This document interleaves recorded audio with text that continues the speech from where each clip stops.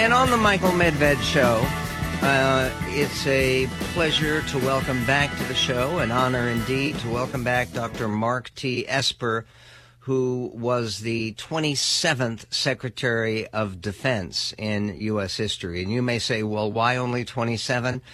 Because the position used to be called Secretary of War. It changed under the Truman administration. And when Mark Esper was appointed the 27th Secretary of Defense in July of 2019 by President Trump, he was confirmed by a 90-8 vote by the U.S. Senate in a very rare bipartisan fashion. He is the author of the best-selling memoir about his service during a very turbulent time for the United States. The book is called A Sacred Oath, and it's posted at the website. Mark, if I may, you've tweeted recently about the idea of a ceasefire in the Middle East. And you are not in favor of a ceasefire, but you do keep in mind an open mind about the appropriate need for a humanitarian pause. Is this just a question of language, of differences in designation, or is there a real and meaningful difference between a ceasefire and a humanitarian pause?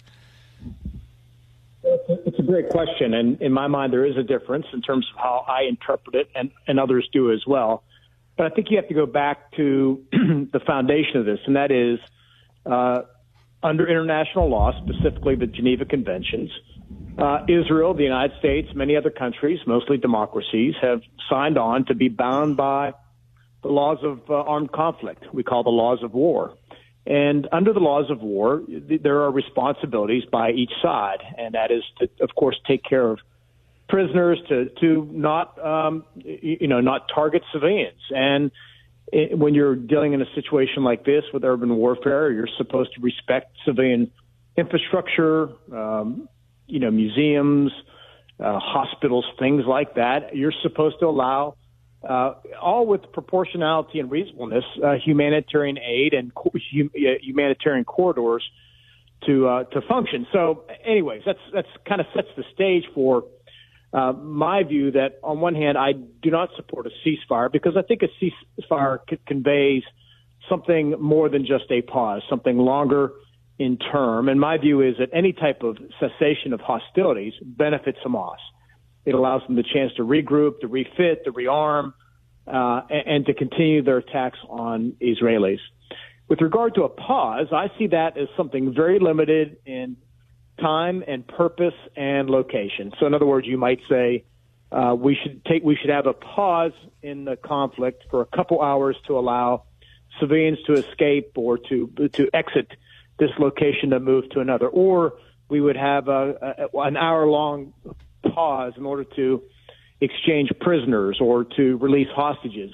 I think under those circumstances it makes sense, but it has to be limited, and again in both time and scope and purpose, because otherwise Hamas benefits in this war that they started with the slaughter of innocent Israelis, on that October 7th. So that's how I define it, and that's kind of how I've laid it out.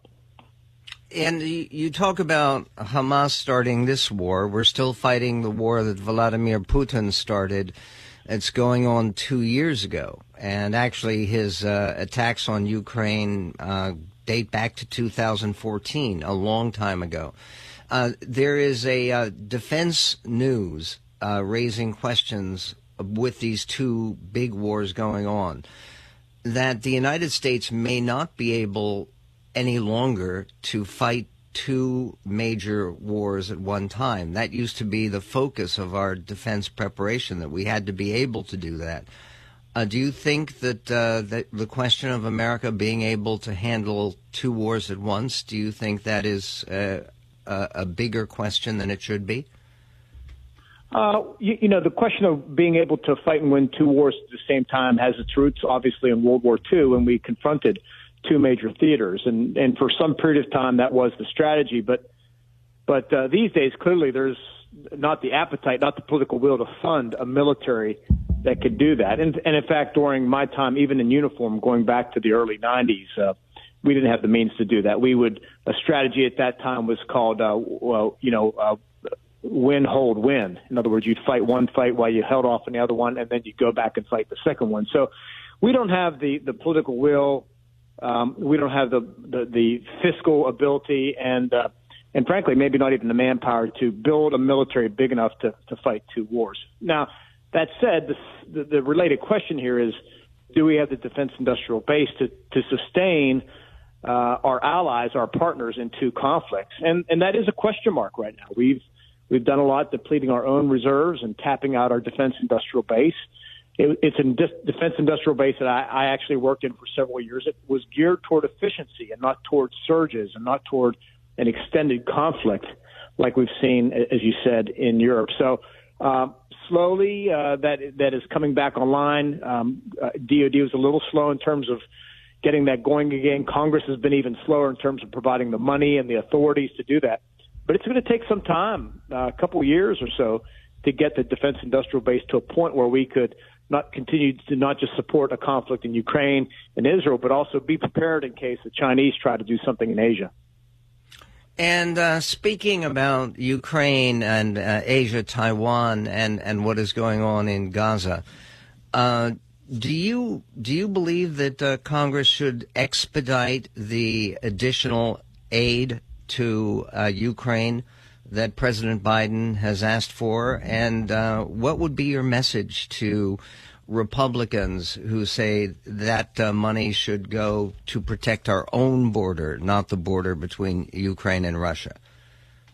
Yeah, so look, I think Congress should pass the entire package, which includes, it's $105 billion, which includes funding for Israel, Ukraine, Taiwan, and the southwest border security. So I think it's a comprehensive package. All the issues are national security related, in my mind. In some ways, they are linked, of course. You know, if you look at the conflict in Ukraine and the conflict in Israel, in both cases, you have Iran providing weapons to the antagonists, and you have Russia supporting as well. And even China has taken the side of, for all intents and purposes, opposed Israel in this conflict. So, look, I think the arguments of Republicans who say we can't support Ukraine because we have to support or have border security, I think it's a mistake, and I think it's a false choice. We can do both. We should do both. I think now it's becoming nearly bipartisan agreement that our border is in crisis, and we don't have good control over who's coming across. And so I think passing the entire package would make sense. That's Mark Esper. Mark's book. It's a New York Times bestseller. It's a